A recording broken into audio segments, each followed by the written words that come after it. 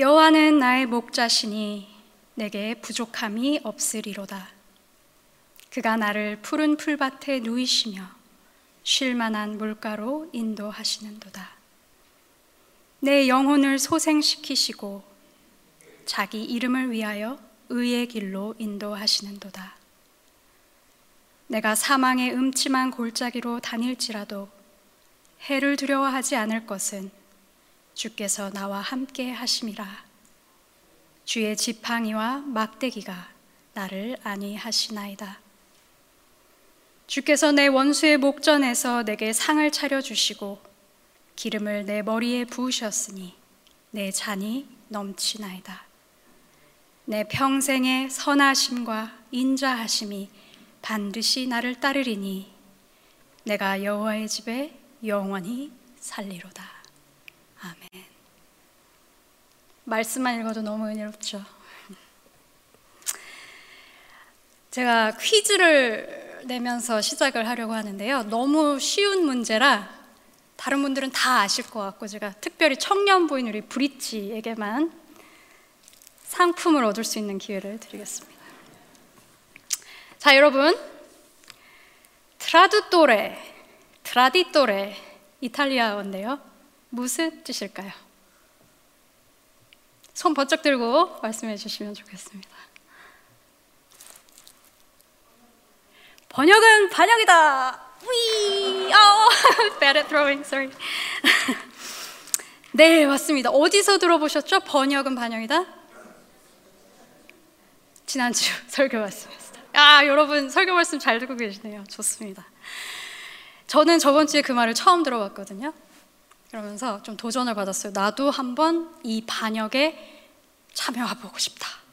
그래서 여기 혹시 경상도에서 오신 분들 있으신가요? 출신?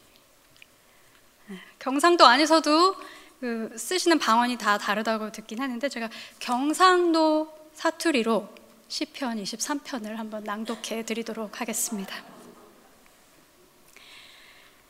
여호와가 내 목자이가 그라이 내 삼아 답답할 기 뭐 있겠노.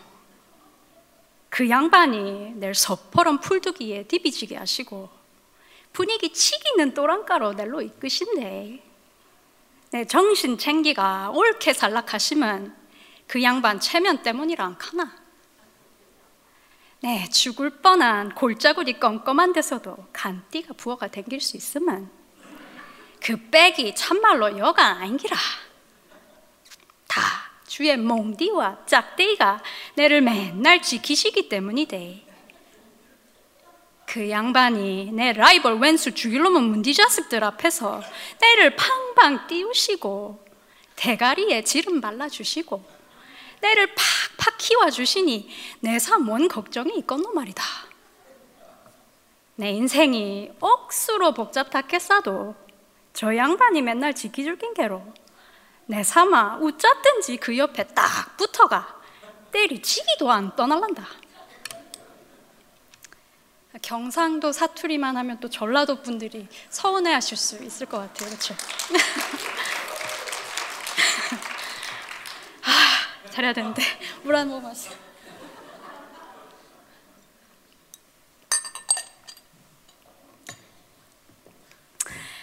아따, 여호와가 시방 나의 목자신디 나가 부족한 거에 뭐 있거냐.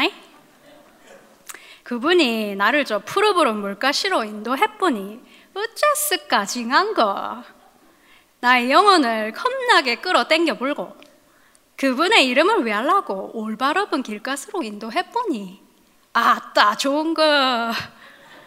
나가 산골한가 끔찍한 곳에 댕겨도 겁나불지 않는 것은 주의 몽디랑 짝대기가 째가는 일에도 나를 지켜준다 이거지라. 아따, 주께서 저 싸가지들 앞에서 내게 밥상도 챙겨주시고 내 대급박에 지름칠해 주신 게로 참말로 나가 기뻐 불구마이. 나가 사는 동안 그분의 착하심과 넓어부른 맴씨가 나를 징하게 따라댕길 게로 나가 어찌 그분의 댁에서 묵고 자고 안 하거냐이.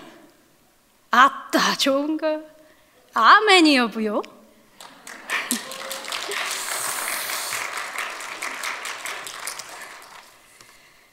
연습 많이 했습니다.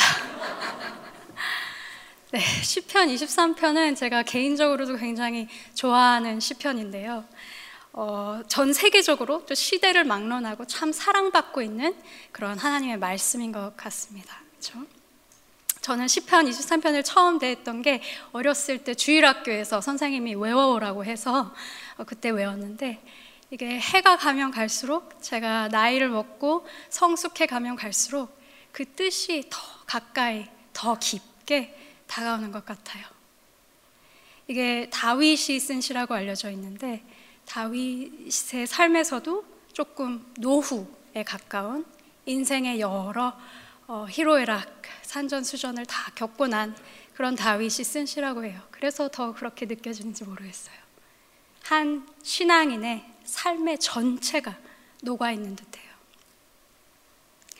우리는 이 시편의 말씀을 바탕으로 올 한 해 하나님의 기름 부으심과 또 그 은혜의 넘침을 주제로 나아가고 있죠. 신한준 목사님께서 새해 첫 주일 설교로 식객이라는 단어를 사용하셔서 주인 되시는 하나님께서 저희에게 상을 베풀어 주시고, 정말 귀한 손님처럼 저희 머리에 기름을 부어주시고 우리의 잔이 넘치게 흘러넘치는 것을 말씀해 주셨어요.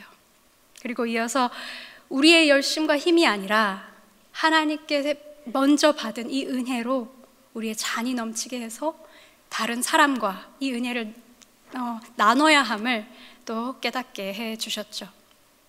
그리고 지난 주일 김유한 목사님께서 어려운 골짜기를 지날 때 우리와 더 가까이 하시며 우리의 목자 되시는 그 하나님의 은혜의 흘러넘침을 기도를 통해서 더욱 사모하도록 상기시켜 주셨죠.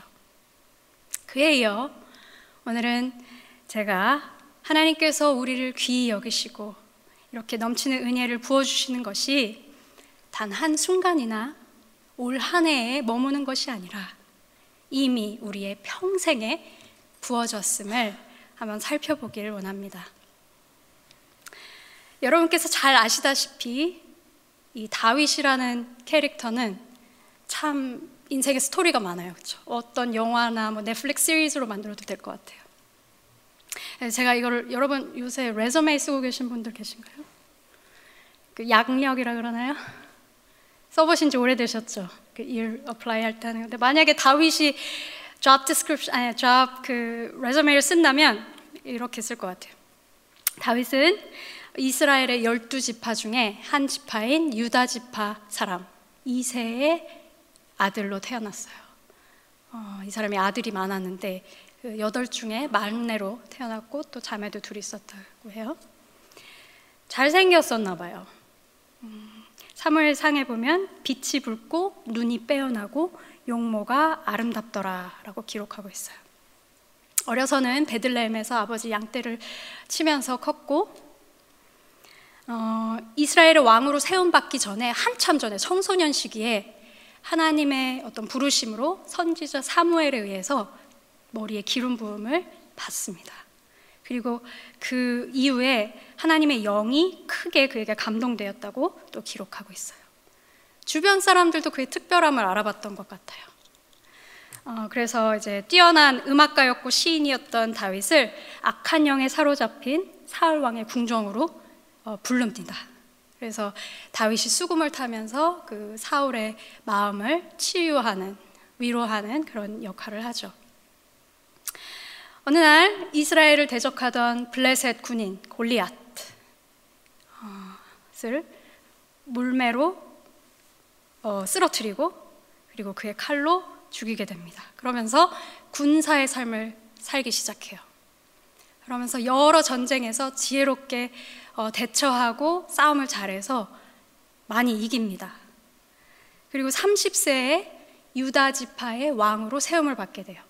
그래서 7년 동안 이제 이스라엘이 나라가 2개로 나눠져 있었는데 남유다의 왕으로 세움을 받았다가 7년 후에 통일된 이스라엘 전체의 왕으로 33년을 더 살게 됩니다. 그래서 총 40년을 왕으로 사는데 이 기간 동안 엄청난 일들을 해내요. 그 중에 하나가 이제 이스라엘 백성이 출애굽하고 나서 가나안 땅을 정복을 해야 되는데 400년 동안 정복하지 못한 시온성과 예루살렘을 차지하게 됩니다. 그리고 하나님의 언약궤를 들여오고 그곳에 성전을 짓는데 그 터전을 닫게 되죠. 우리는 그 후대들이 다윗을 어떻게 기억하는지 잘 알고 있어요. 이스라엘의 참 왕이었고 제일 위대한 왕이었고 하나님의 마음에 합한 자, 하나님께서 직접 택하시고 부르신 자, 그렇게 알고 있어요. 그리고 신약 성경을 통해서 이 다윗의 자손들을 통해서 영원한 왕이시고 메시아이신 기름 부으자 되신 예수 그리스도가 우리에게 왔음을 또한 배우게 되죠. 그래서 하나님께서 다윗에게 너의 왕위가 영원하리라 했던 것을 이제 그리스도를 통해서 우리는 성취되는 것을 보게 됩니다. 이 정도의 레저메면 여러분 어떻게 하이어 하시겠습니까? 승승장구했던 삶 같죠? 그러니 어떻게 여호와는 나의 목자시니 내게 부족함이 없으리로다. 그가 나를 푸른 풀밭에 누이시며 쉴만한 물가로 인도하시는도다 고백하지 않을 수 있겠어요, 그렇죠?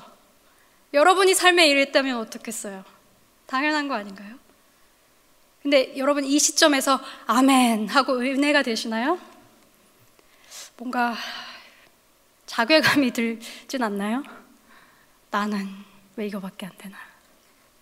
여러분 누가 어떤 집 자녀가 얼굴도 잘생겼고 공부도 잘하고 취업도 잘하고 결혼도 잘하고 애도 잘 낳아서 잘 키우고 건강하고 게다가 신앙도 좋아. 그럼 여러분은 아멘 할렐루야 하나님 찬양합니다 이러십니까? 어딘가 좀 불편하죠. 그래서 참 다행히도 다윗의 삶이 그렇게 쉽지만은 않았다는 것을 제가 또 말씀드리고 싶습니다. 빠진 이야기가 많아요.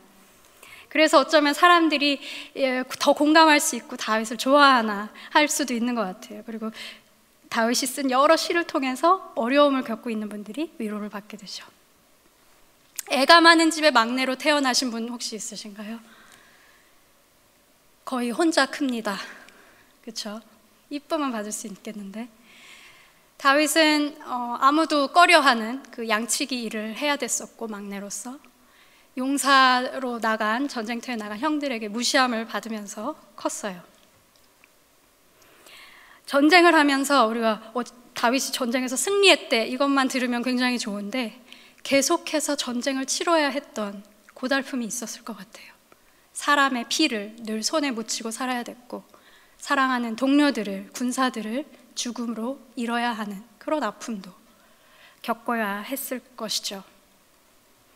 또 군사로서 전쟁에서 계속 승리를 하니까 자기를 그렇게 예뻐해 주던 사울 왕이 돌변해요. 그래서 시기하는 마음으로 그를 죽이려고 달려들죠. 그래서 도망자로 그렇게 살아야 했기도 했어요. 그리고 또 그 사울 왕의 아들 요나단과 베스트 프렌드였던 거예요. 너무너무 사랑하는 친구였는데 전쟁에서 그를 잃는 그런 고통도 경험했죠.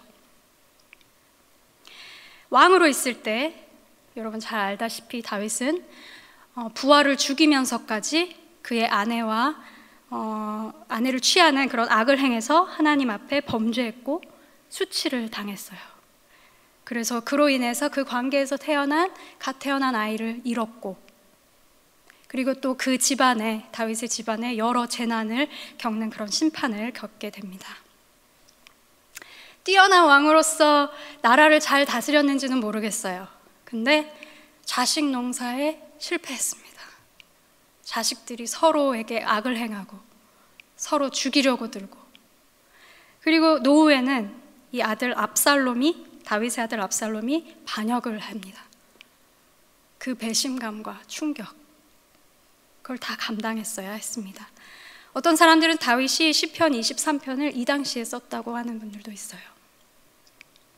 그리고 그렇게 고대하던 하나님의 성전을 짓는 것을 직접 눈으로 보지는 못하죠.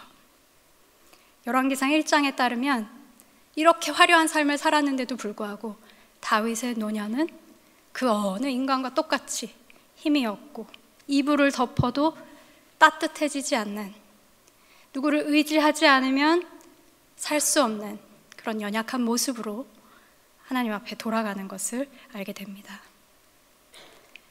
그럼에도 불구하고 다윗은 이렇게 고백하죠.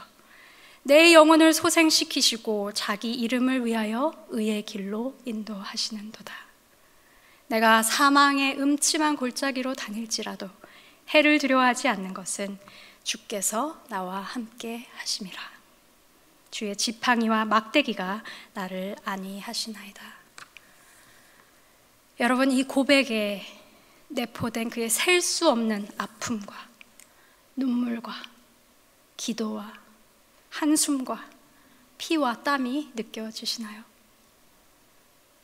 그리고 그 고비마다 그를 구해내셨고 이끄셨고 채우셨고 죽음에서 사망으로 옮기셨고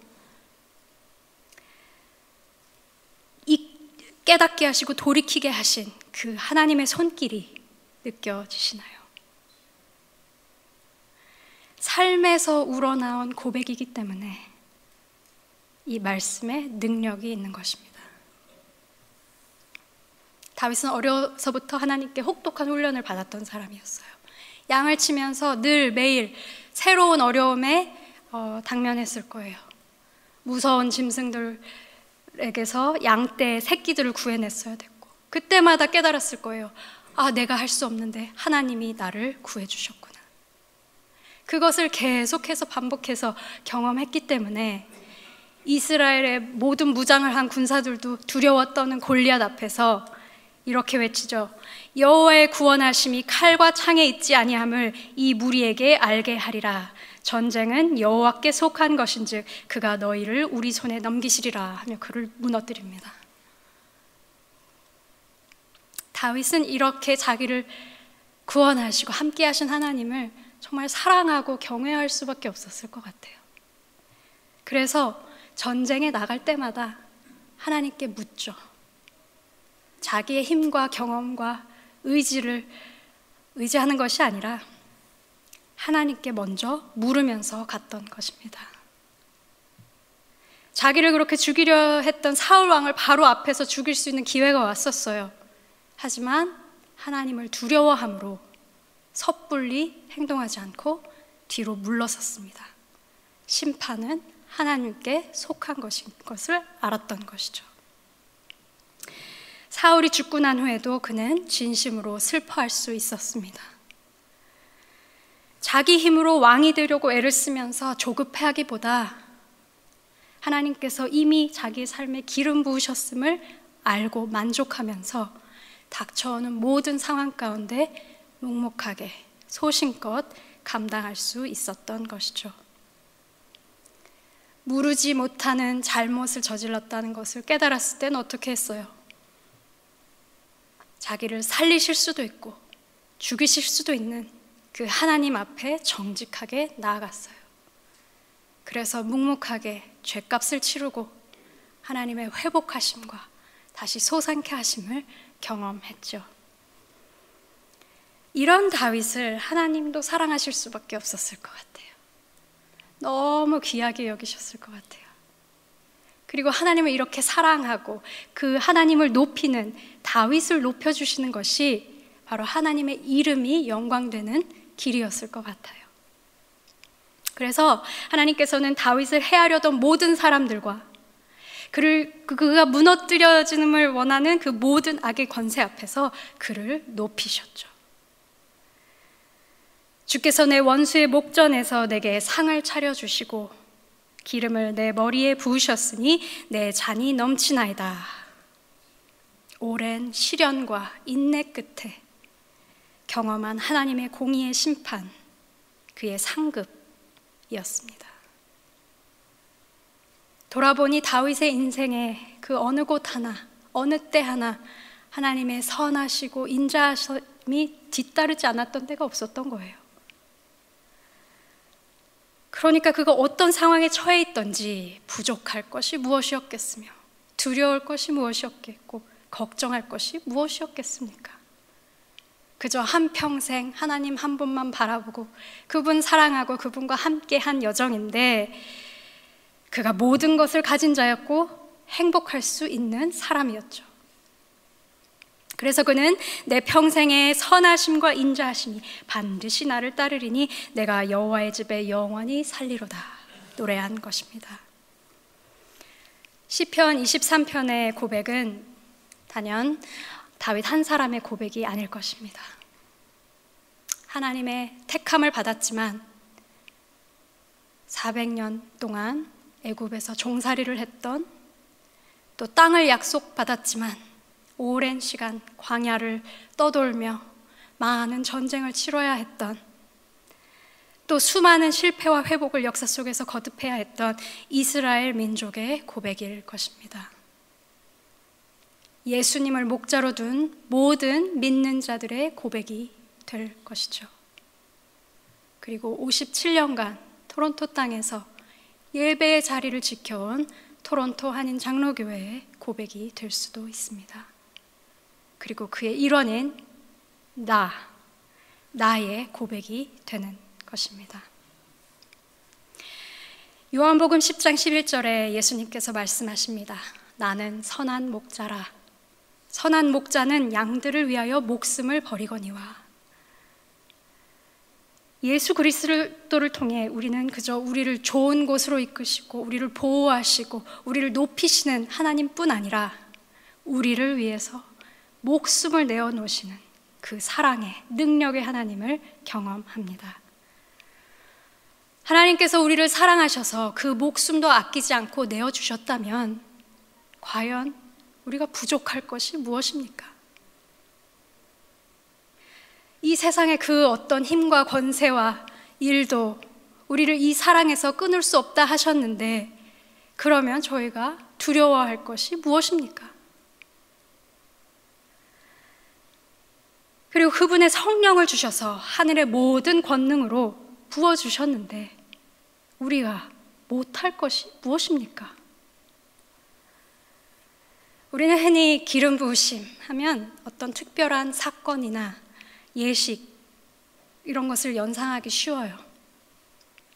왕이나 제사장, 선지자들이 구별되어서 받는 기름 부으심, 교회의 어떤 직분자들이 받는 안수식, 위임식, 또는 어떤 성령의 뜨거운 체험, 치유, 기적, 이런 것들을 연상하게 되죠. 잔이 넘치는 것을 생각하면 또 어떤가요? 풍성한 것을 생각하게 됩니다. 모든 일이 잘 되는 거,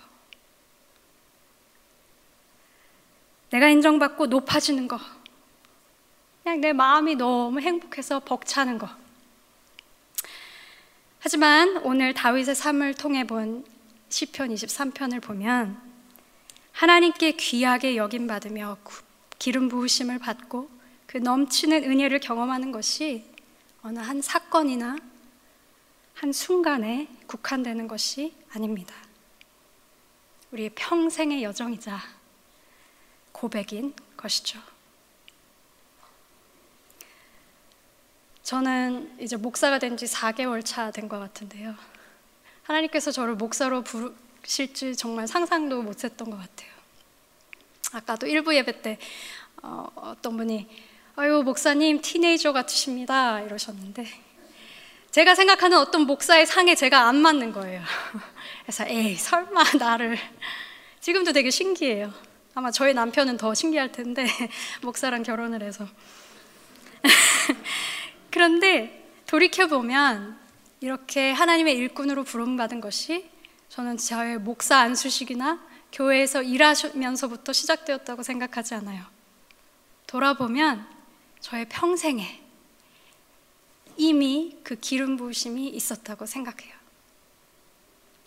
그래서 제가 믿지 않는 가정에서 태어났지만 어려운 일을 겪을 때 나의 하나님께 부르짖을 수 있었고, 그 가운데 하나님을 찾았고, 또 어린 나이에 유학을 가서 신앙 안에서 클 수 있었던 것, 또 그 이후에 많은 인생의 실패와 또 여러 경험들을 하면서 하나님의 도우심을 느꼈던 것, 또 제가 삐딱선을 잘 타기도 하는데요, 그럴 때도 다시 바른 길로 이끌어 주셨던 것, 제가 지금 누리고 있는 그 모든 것, 오늘날 내가 나되게 한 그 모든 것이 그 하나님의 기름 부으심과 넘침이 있었기에 가능한 것이었습니다. 그리고 이 땅에서 저의 평생은 그분과 함께하는 영원의 그저 짧은 한 일부분이라고 생각합니다. 여러분, 여러분의 장례식에 대해서 혹시 상상해 보신 적 있으신가요? 꼭 나이가 많다고 장례식을 상상하는 것 같진 않아요. 죽음을 상상했을 때 여러분 그 자리에서 여러분의 가족이나 지인들은 여러분을 어떻게 기억할 것 같습니까? 쪼잔했던 사람, 아유 참 깔끔해서 맨날 먼지 하나 안 나게 청소했던 사람, 밥 참 잘 먹었던 사람. 제가 어떤 사람이랑 얘기를 하다가 그분의 지인분의 아버님이 소천 해가지고 장례식을 갔는데 그 추모사에서 이런 얘기를 드렸다는 것을 들었습니다. 이 소천하신 분이 냅킨을 그렇게 자주 모았다는 거예요. 그래서 돌아가신 후에도 주머니에도 냅킨, 서랍장에도 냅킨, 방에도 냅킨. 여러분은 어떤 사람으로 기억되고 싶습니까? 시편 23편은 장례 예배에서도 많이 쓰이는 것으로 알고 있는데요, 아마도 인간의 가장 마지막 되는 원수인 죽음 앞에서 승리의 잔치를 베풀어 주시는 하나님을 선포하기 위함이 아닌가 싶어요. 내 평생에 라는 말은 어찌 보면 죽음에 반대되는 말입니다. 내가 살아있는 동안 그 안에는 오늘이 포함되어 있고 2024년이 포함되어 있고 영원히 포함되어 있습니다. 여러분은 삶 가운데 지금 어디에 계십니까? 푸른 초장입니까? 쉴만한 물가입니까? 좁은 의의 길을 걷고 계십니까? 사망의 음침한 골짜기를 지나가고 계십니까? 아니면 원수의 목전에서 두려워 떨고 계십니까? 여러분은 이미 기름 부음을 받은 자입니다. 그 잔이 이미 넘치는 자입니다. 그리고 그렇기 때문에 그런 자의 합당한 삶을 살 수 있으십니다. 이것을 믿고 취하는 모든 분들 위해, 분들의 한 해 또 그 평생에 하나님의 선하심과 인자하심이 계속해서 여러분을 따를 것입니다. 그리고 여러분의 후대가 여러분을 그런 사람으로 기억할 것입니다. 요한계시록 7장 15절 17절에 묘사된 종말론적 상상으로 오늘 말씀을 맺으려고 합니다. 이 말씀은 이제 예수 그리스도의 보혈의 힘입어가지고 큰 환란에서 나와서 그 옷이 하얗게 된 큰 모든 나라와 족속과 백성과 방언에서 아무도 능히 셀 수 없는 그 큰 무리가 나오는 그런 내용 중에 나오는 말씀입니다. 우리 함께 읽어보시도록 하겠습니다. 그러므로 그들이 하나님의 보좌 앞에 있고 또 그의 성전에서 밤낮 하나님을 섬기매 보좌에 앉으신 이가 그들 위에 장막을 치시리니 그들이 다시는 줄이지도 아니하며 목마르지도 아니하고 해나 아무 뜨거운 기운에 상하지도 아니하리니 이는 보좌 가운데에 계신 어린 양이 그들의 목자가 되사 생명수 샘으로 인도하시고 하나님께서 그들의 눈에서 모든 눈물을 씻어 주실 것임이라. 아멘. 기도하시겠습니다.